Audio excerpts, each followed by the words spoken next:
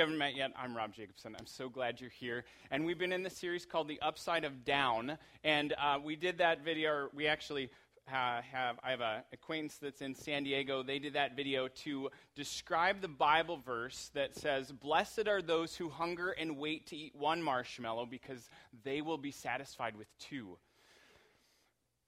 Did you see the eyes in those kids?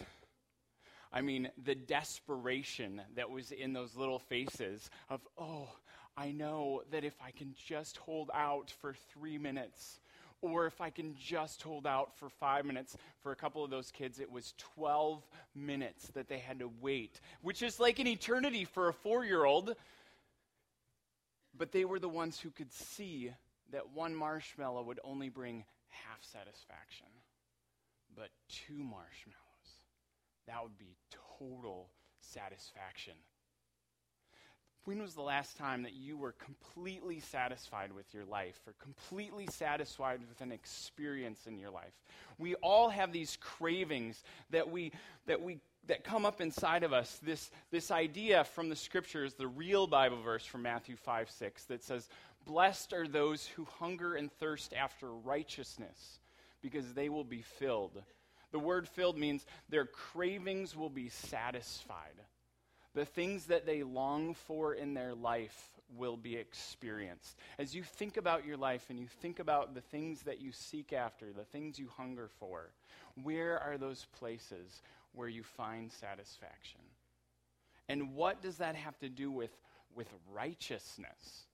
I mean, this church was describing a test that was actually done down the road from them at Stanford University in 1970. They dubbed it the marshmallow test. You can Google it if you want to, not right now. But the researchers were trying to figure out why we crave certain things and what happens when we crave those things. And they found out that what this fun little thing called sugar does inside of us. When we consume sugar, it like sends a party message to our brain that says, "Woo! That's awesome. It feels so good." It's actually got a technical term, but I like that. It's kind of this reward system that's inside of our brain. And it's similar to how our body processes addictive substances, like alcohol, like nicotine. And if we overload on sugar, what it does is it spikes this chemical in our brain called dopamine, and it says, "I like that feeling, I would like to have it again." And then when it comes down, it says, "Oh, I really, really want that feeling again. Please do it again soon." And they actually went back, because 1970, their computers were like the size of this room. So they went back in 2011, and they found about half of their sample population, and they did a brain imaging study on those kids that had the marshmallow study done in 1970. What they found was that those children that could wait the 3 or 5 or 12 minutes, there were actually different things going off in their brain than the ones who couldn't. So much so that they looked into it further and they found out that their prefrontal cortex was very active in the people who could wait, and their ventral striatum, striatum, this is the area that's linked to our addictions and our pleasures. These things were very, very different in these two groups of people, between the ones who could wait and the ones who couldn't wait. I would like to say it as the ones who could see past the one marshmallow and see the satisfaction in 2, and the ones who could only see to the one marshmallow. They had less addictive behaviors. They had a longer range focus in life. And the study really alluded to the fact that these people who could wait for better, they experienced more satisfaction in their life.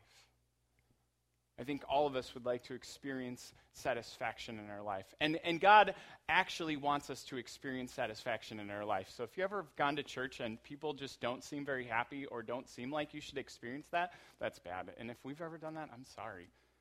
See, what we see in the scriptures with Jesus saying this idea of blessed are those who hunger and thirst for righteousness, that there are these cravings that can bring us satisfaction, and there are these cravings that can leave us craving more. Do you remember the last time you had a craving and it left you with craving more? My friend Olivia told me about this race in actually the first one was in Charleston, and it was the first 0K race. You know, some of my friends run half marathons or 10Ks. Well, this was a 0K race. It was in April of 2013, and you could pick up your race packet, and you could get a T-shirt, you could get the bib number, and you had to pick it up between 6 and 7 o'clock. And then at 7 o'clock, though, they were going to shoot that gun off, and so everyone needed to come to the starting line to walk across the starting line, which was also the finish line, and then go over to the bar, and you got a free ticket or got a meal ticket, and then you could go celebrate your race. Get the T-shirt. I mean, get all the reward, none of the work. Except I wonder, as they're eating the barbecue ribs and the cornbread and the baked beans, if they're truly satisfied. And I was just in this I have these cravings, just a few of them. And one of those cravings was cookies a couple weeks ago. It was there was these white chocolate cookies that were still moist, because I knew we had a busy couple of weeks, so my wife wasn't baking, and the family was in the other room, so I have to sneak away from the great room, over through the kitchen, and I'm reaching into the back of the cupboard, and I find this package. And it's open, so I kind of stick my 2 fingers in, and I feel the moist, enough moistness to know that they're still fresh. And it's white chocolate, so it's like this utter surprise. And I kind of start eating them inside the cupboard, because I don't want the other people to know. We'll just keep this between us. And I'm eating it, and at first it's chewy. The texture's good. The taste is a little off. And I slide the package out, and I realized that like 2 years ago, my wife kind of went gluten-free. Well, this particular package of cookies was gluten-free, dairy-free, fat-free, wannabe cookies. They were nothing like the cookies I was wanting, and 20 minutes later, I was still wanting cookies. Those were not cookies. But we do this all the time in our life, where we crave something, and it just comes up short. And yet Jesus says that the people who claim to be in his kingdom are those that hunger and thirst after righteousness. And not only are they in his kingdom, but they're satisfied. How and what does that look like? That's what we see in the scripture today. So you want to come over to Matthew chapter 5. That's where we'll be. If you need a Bible, you just raise your hand and someone will almost magically bring it over to you. They won't just appear, but they'll bring it over. You just put it up. If you want to look at it at your phone, that's okay. We don't judge you for doing it on your phone. Now, we've been in this series called The Upside Down, where we're looking at the kingdom values of Jesus, what his kingdom looks like, what his set of values are, how he intends to bring his kingdom, and the outcomes of his kingdom. And we've looked at this idea of meekness, that is power under control. And so last week you got to practice the Superman or Wonder Woman pose, that if you actually did this for 2 minutes, you would come out with more testosterone in a good way. You'd be stronger, you'd be more confident, and yet it wasn't an arrogance. We looked at this idea of being needy before God, or being in poverty before God. And Jesus says that this idea of hungering and thirsting after righteousness, this is the one that will bring the satisfaction. But inherent in accepting these kingdom values of Jesus is also this conscious choice to reject the values of the kingdom of this world. So what things do we hunger and thirst after that we think will bring us satisfaction, but actually are in opposing areas to Jesus' kingdom? So keep that in mind as we look through this idea of hungering and thirsting after righteousness, to really test and see. If we are gonna look at this at any length, there's just one little verse in Matthew 5:6 of blessed are those who hunger and thirst for righteousness, for they will be filled. Then we've got to look further, and we don't have to look very far. If you just go back one chapter, you'll see that Jesus actually is the person to look at. He is the person to talk about this because he actually experienced this hunger and thirst in a deep, real, physical, and spiritual way. Matthew chapter 4, Jesus is beginning his ministry, and it says that he was led by the Spirit into the wilderness. Chapter 4, verse 1. And he spent 40 days and 40 nights in the wilderness fasting, going without food, going without water, and being alone. And I just love this part. Kind of Captain Obvious. After 40 days of fasting, he was hungry. And the tempter came to him and said, "If you are the Son of God, tell these stones to become bread." And Jesus answered, "It is written, man shall not live by bread alone, but on every word that comes from the mouth of God." We shall not live by bread alone, but on every word that comes from the mouth of God. See, this idea of hunger and thirst, this isn't just about food. This is about appealing to our basic needs and desires. The things that we think will sustain us, the things that we think will satisfy us, and the things that we believe that will bring us life. I mean, Jesus had real physical desire here. Literally hungry. And this idea of turning stones into bread is something that he could actually do, something that would provide the security for him to be alive and to be sustained. He also had this deep, deep identity crisis, this status question of this tempter, Satan, the adversary of God, is questioning my identity as the Son of God. And how do I want to respond to that? Because if I do this, if I turn these stones into bread, that would tell him that I am the Son of God. That would remove the doubt that he is starting to poke and allude to in my life of who I am. Not only the security and the status, but he also has this deep, deep desire for righteousness. Righteousness being this word that means being right with God. Or if you want to say it like this, living in harmony with God and with God's purposes. And that's his deep longing. That's this idea that the things of my life would be aligned with God. The stuff in my life would be aligned with him.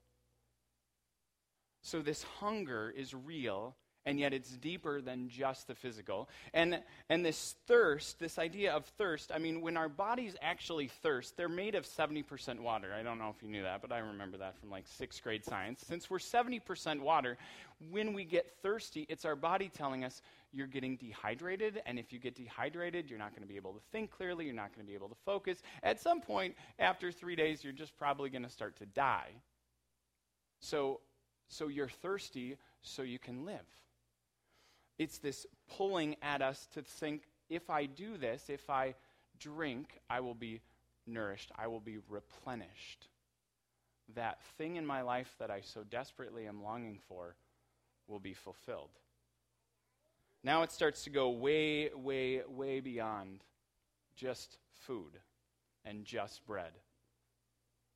I mean, think about the things of status, security, and stuff. Are these not the things in our life that we think about, that a lot of us focus on, and that a lot of us believe will provide the satisfaction in our life? I mean, this is what the kingdom of the world tells us. We should look after a good status. We should bring security to our life, protect the things that we value, and the one who dies with the most toys wins. We hear phrases like that in this kingdom of the world, and we start to go, maybe those things will provide me with some sense of satisfaction. But I would say those are all stones into bread, but not living and eating the Word of God. This phrase that Jesus says is actually from Deuteronomy chapter 8. So if you're a person that likes to go all the way back, we can go all the way back because we got to go all the way back further. Deuteronomy is a commentary by Moses, who's been the leader of God's people from the time that they were in Egypt all the way to the edge of the Promised Land. In Deuteronomy, he's kind of giving a long speech that is reminding the people of who they've been and who God is calling them to be. And he says in Deuteronomy 8 that God humbled them and caused them to hunger and then fed them with bread from heaven. This is called manna. They went, like, what is this? This flakes falling from the sky. And he says, it's this eternal type of food that will sustain you far beyond what you understand. And this bread would come and fall, or these flakes would come and fall, and they would gather it, and they had a certain amount that they needed to gather per person, and every time they ate it, they were filled, it says. And he's saying that God did that so that when you were fed, you would learn that we're not really living or supposed to live by bread alone, but we're supposed to live by every word that comes from God. So this reference that Jesus is talking about is actually referring to a story that's back in Exodus 16. And I'm jumping around because sometimes we have to go all the way back to see where we've been and where we got lost to then go forward. Have you ever been stuck in your life? In January, we're going to do this series about getting out of this place that we might call exile. And whenever God calls people out of exile, he calls them to confront their past, their deep past, and see who they were before they got very, very lost. Then he can bring them forward. If you're in a place where you are not satisfied, it might be God bringing to light these things that you're focused on that are really not satisfying. They are really not the eternal things of Jesus' kingdom. They're really not this idea of hungering and thirsting for righteousness. So we go back to look at where God's people were very, very lost and see if it relates to our life. It's in Exodus 16. Everything that Matthew is trying to do in chapter 4 and chapter 5 is trying to connect Jesus to Moses and Jesus to the people of Israel. God's people who've been in Egypt. Egypt's always a bad place in Scripture. Egypt is literally the narrow place because it's a desert with one big long river. And there's life at the river and there's desert or death everywhere else. It's the greatest civilization in the world at the time, in the ancient civilization, and the one that ignores that there is a one true God. So it's this narrow place, and we see just how much that means when God's people come out of Egypt, when God rescues them, and they've only known slavery. We were with some friends yesterday who we've known for 16 years. We were kind of young and dumb and not really married, and these were my wife's grad school friends, so they weren't dumb, but the guys were more dumb. And anyway, the point is that we've been together a long time. We will see each other every year. And so in the last year, two or three of the six of us got different jobs. And as they were describing the change and describing the refreshment, they were going, I couldn't even see all the problems in this one place. And it's not that, I know that the grass is greener over here. It's not that there's not going to be problems over here. It's just that I couldn't see this because I'd been in it so long. But now that I'm in this place, I see just how challenging that place was. Have you ever been in that experience where you've been in something so long that you kind of forget to see, you forget what it's like to feel pain, or you start to wonder if people are supposed to be treated this way? This sometimes happens when people get married. One person from a relationship will come into the relationship, and the other one will come from a different background, and this person grows up in this family where they kind of do things this way, and this person grows up where they do it a different way, and when they come together, one of them ends up saying, well, your family's weird. They do it wrong. This is how we do it. And they haven't known any different. I see some people looking at each other. I'm sorry. We'll open up some counseling next week. Going back to Exodus 16. The people have been slaves in Egypt. That's all they've known.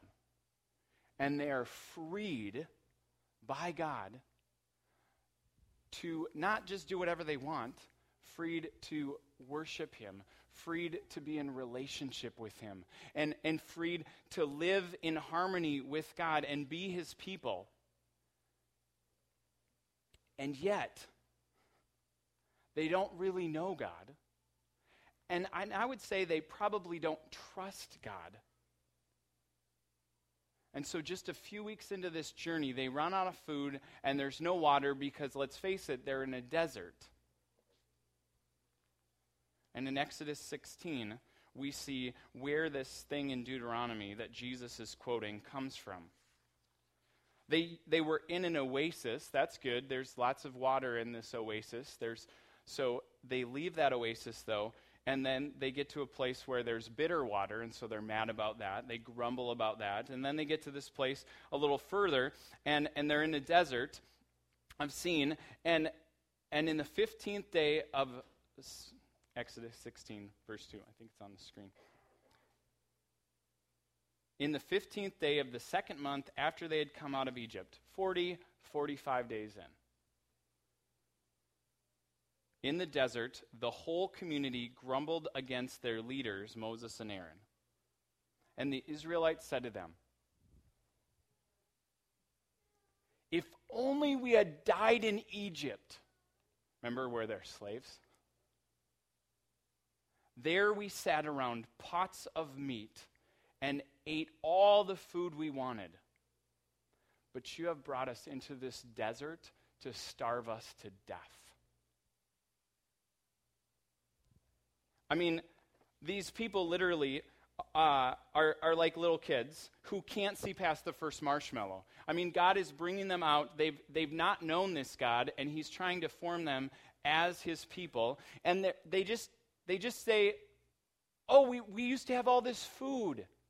All around us, we had enough." In the narrow place, what seems like what's a little, all of a sudden seems like a lot.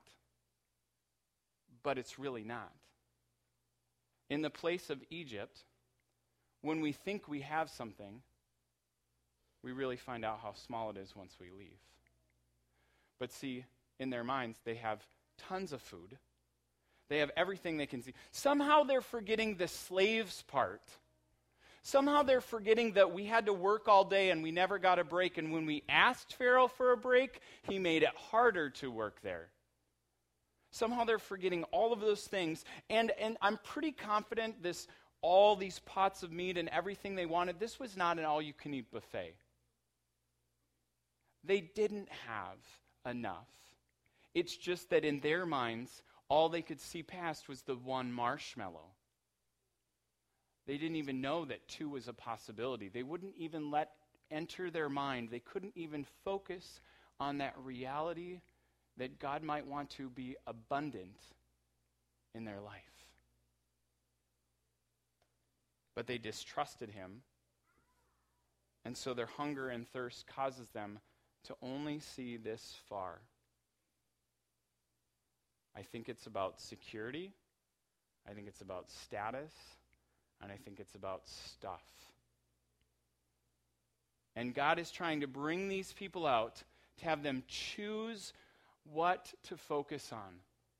If they can choose to focus on their desire to live in harmony with God and with God's purposes, then they can have life, they can have satisfaction. But if they desire to focus on their security, focus on their status, and focus on their stuff, it just happens to be stones that can turn into bread.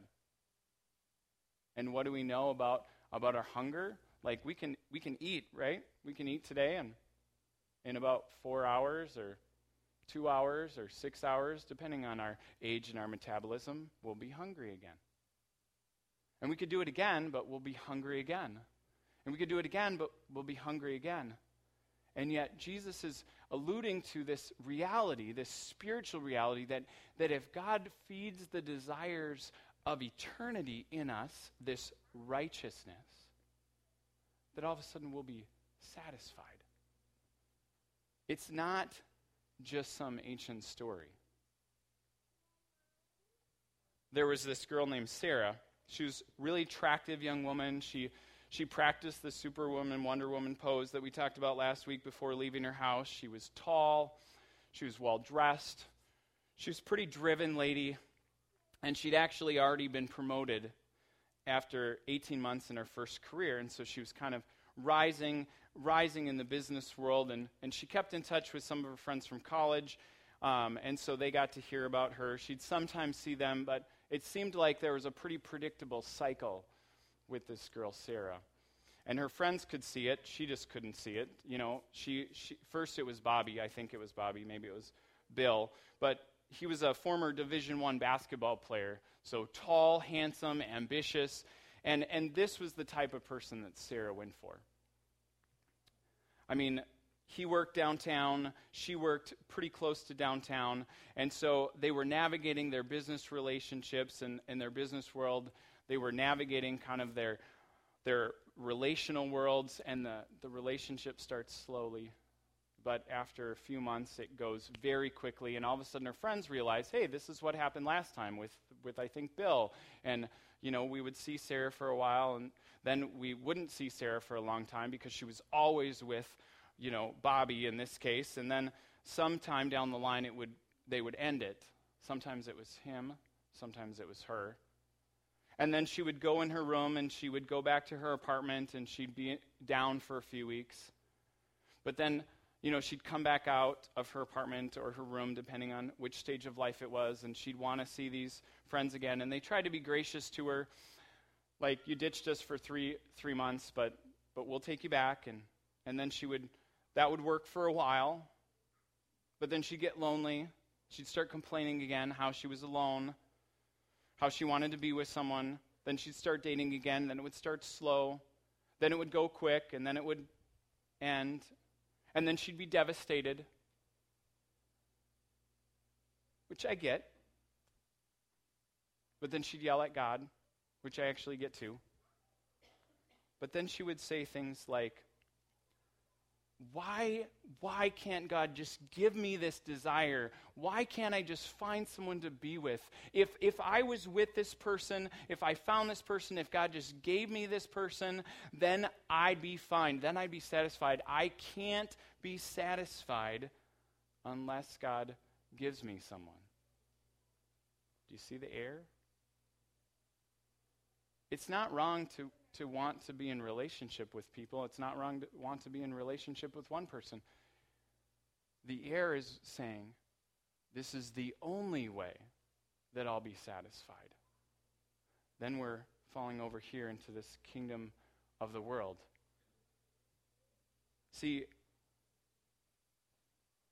maybe this idea of hungering and thirsting for righteousness is to hear God's voice when he says, I'm already with you. Not only am I already with you, I love you unconditionally, and I'll never leave you. And to say, oh, that's enough.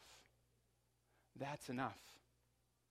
See, these ideas of status and security and stuff, according to Luke, who tells a story about a rich man who builds bigger barns. According to Luke, this is what people think about all the time as he's telling the story in Luke chapter 16.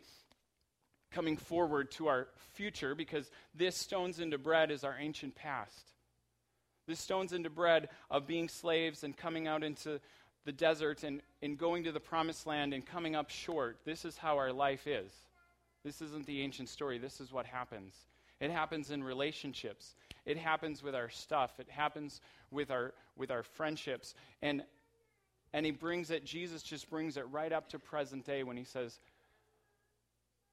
he talks about in Luke 16 these questions of life, of security, of worry, and of where we put our focus. And somebody in the crowd interrupts him and says, well, wait, Jesus, tell my brother to divide the inheritance so I can get my share.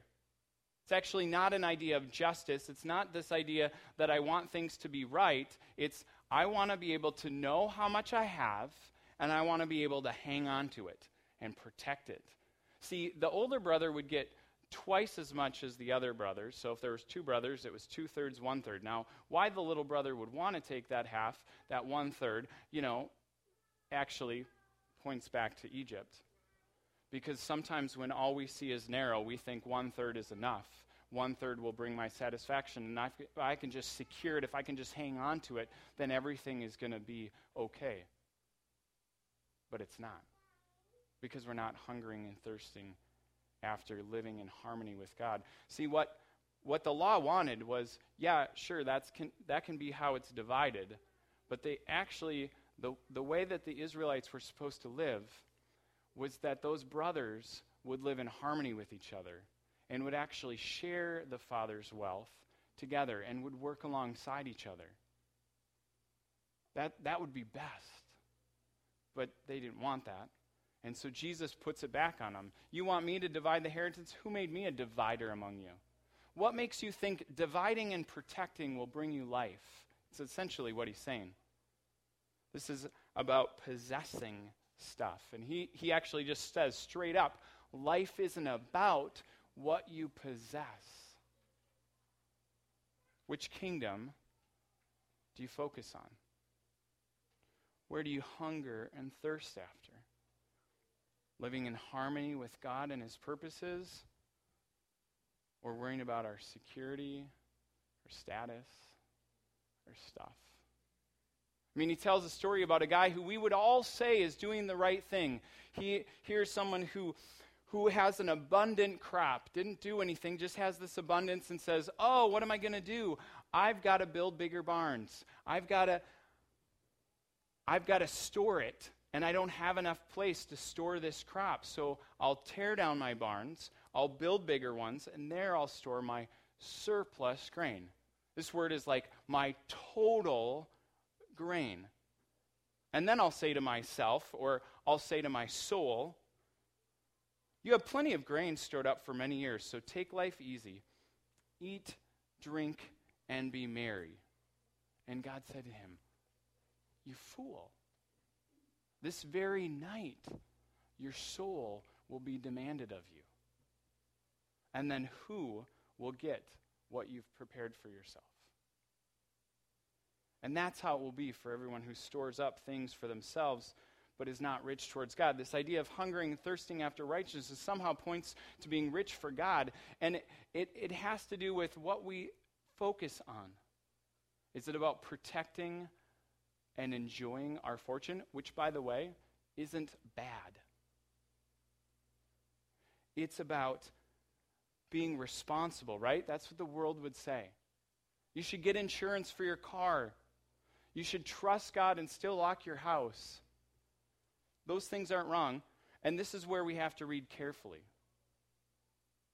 Because when he says, tear down bigger barns to build bigger ones, tear down his barns to build bigger ones, he's already a rich man who already has multiple barns to store enough grain. But he wants to store all the grain. Now, if you're a student of Hebrew law, then you'll remember that they're not actually supposed to go to the edges of their field when they harvest it. They're supposed to leave the edges for the poor among them so they can come and gather, so there won't be anyone in need. So he's taking it all. He wants it all. He thinks if I can just carve out my stuff for my space and I can just protect my crops, then I'll have my barns, and then I'll get to enjoy my life. Anyone seeing that? Me, myself, and my. And we think it'll satisfy us. And it never does. No, it is not a sin to have much. It's not a sin to be wealthy. It's not a sin to want to enjoy life. In fact, the scripture is very clear that we're to enjoy life, and some of us in the church need to know that. God wants us to have a good time. Just not ignore him. And if you're exploring or thinking about what does it mean to be with Jesus, I don't think I want to be with Jesus because he's never going to let me have fun. No, he's going to let you have fun. But this man is a fool because he doesn't leave any room for God.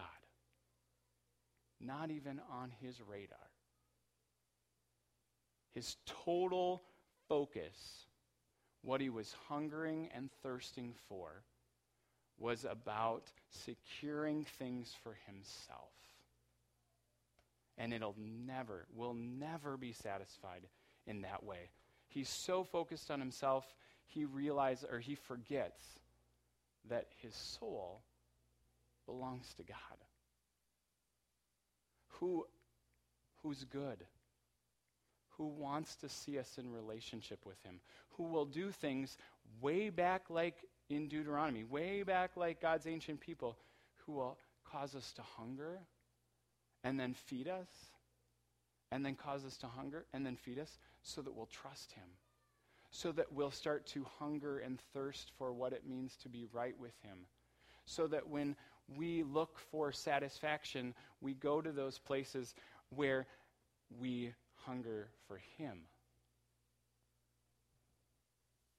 Let's go all the way back to the video. If you were to have a videotape in your life,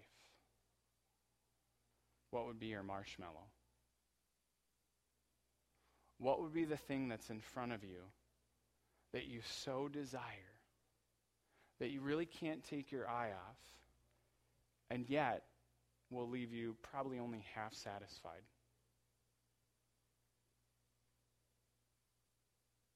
It probably points to potentially a fear. For some of us, that might be the fear of being last. It might be competitive. Or the fear of being lost, like alone. Or the fear of being exposed. Or this fear that God is not really going to provide for us. See, we have to confront and confess any attitude, any mindset that's going to pull us away from God and his purposes, because they're ultimately not going to lead us to life. And God wants us to be in a life-giving relationship with him. So as the band comes up, we're going to fast forward back to Jesus. Take a look at your marshmallow. And remember what Jesus says to the tempter, to the person who wants him to sell his life short. Because that tempter is going to want to sell your life short and my life short too. Jesus says, we don't live by bread alone, but by every word that comes from the mouth of God. See, God's people got it wrong in the wilderness. They could never trust God fully. What Matthew is doing in chapter 4 is he's saying, hey, this guy, this Jesus, he gets right what God's people got wrong. He wins where they lost. He fulfills where they didn't. And he conquered Satan in the wilderness, and guess what? He went to the cross, and he died for us, and he conquered Satan then. And at one day, when the new heavens and new earth, when this kingdom that we're talking about with Jesus, that we can kind of see in shimmers, in shatters, in these little pockets, will one day be all we see because it's combined with heaven, and heaven and earth come. He will crush the evil. He will crush Satan, and there will be no more half-satisfied sadness, tears, depression, and fears. We'll live in this joy and fulfillment of being with God. And it'll be amazing. But it's not on our strength. Please do not hear that we hunger and thirst in our own strength. We'll just end up weary. But God conquers, and if we trust Jesus, we can find that satisfaction. We can find that fulfillment. And so Jesus says, why don't you taste and see that the Lord is good? As you think about your marshmallow, I want to leave you with one story. It's a story of a lady named Nancy. And Nancy loved Jesus. And Nancy was in a relationship with a guy named James, and James was not all that interested in Jesus. I mean, he sort of did religion on the side, and they'd been dating for a while, and finally she just spends a long, long night in prayer, and she says, I can't be with you. I want to spend the rest of my life with you, but I can't, because this huge part of my life is something that you reject. And all I'm asking for is for you to consider. All I'm asking for is you explore who Christ is. And they break up. 2 months later, he comes racing back into her life and explains how he's found Christ. And they pray together, and they start building a life together, and they get married, and we have this opportunity, I have this opportunity to meet these people 20 years later and see the home that is filled with these eternal values and eternal rewards because she didn't settle. This is what true satisfaction starts to look like when we hunger and thirst after righteousness. What would that look like with your life? Because God wants to give it to you. Let's pray.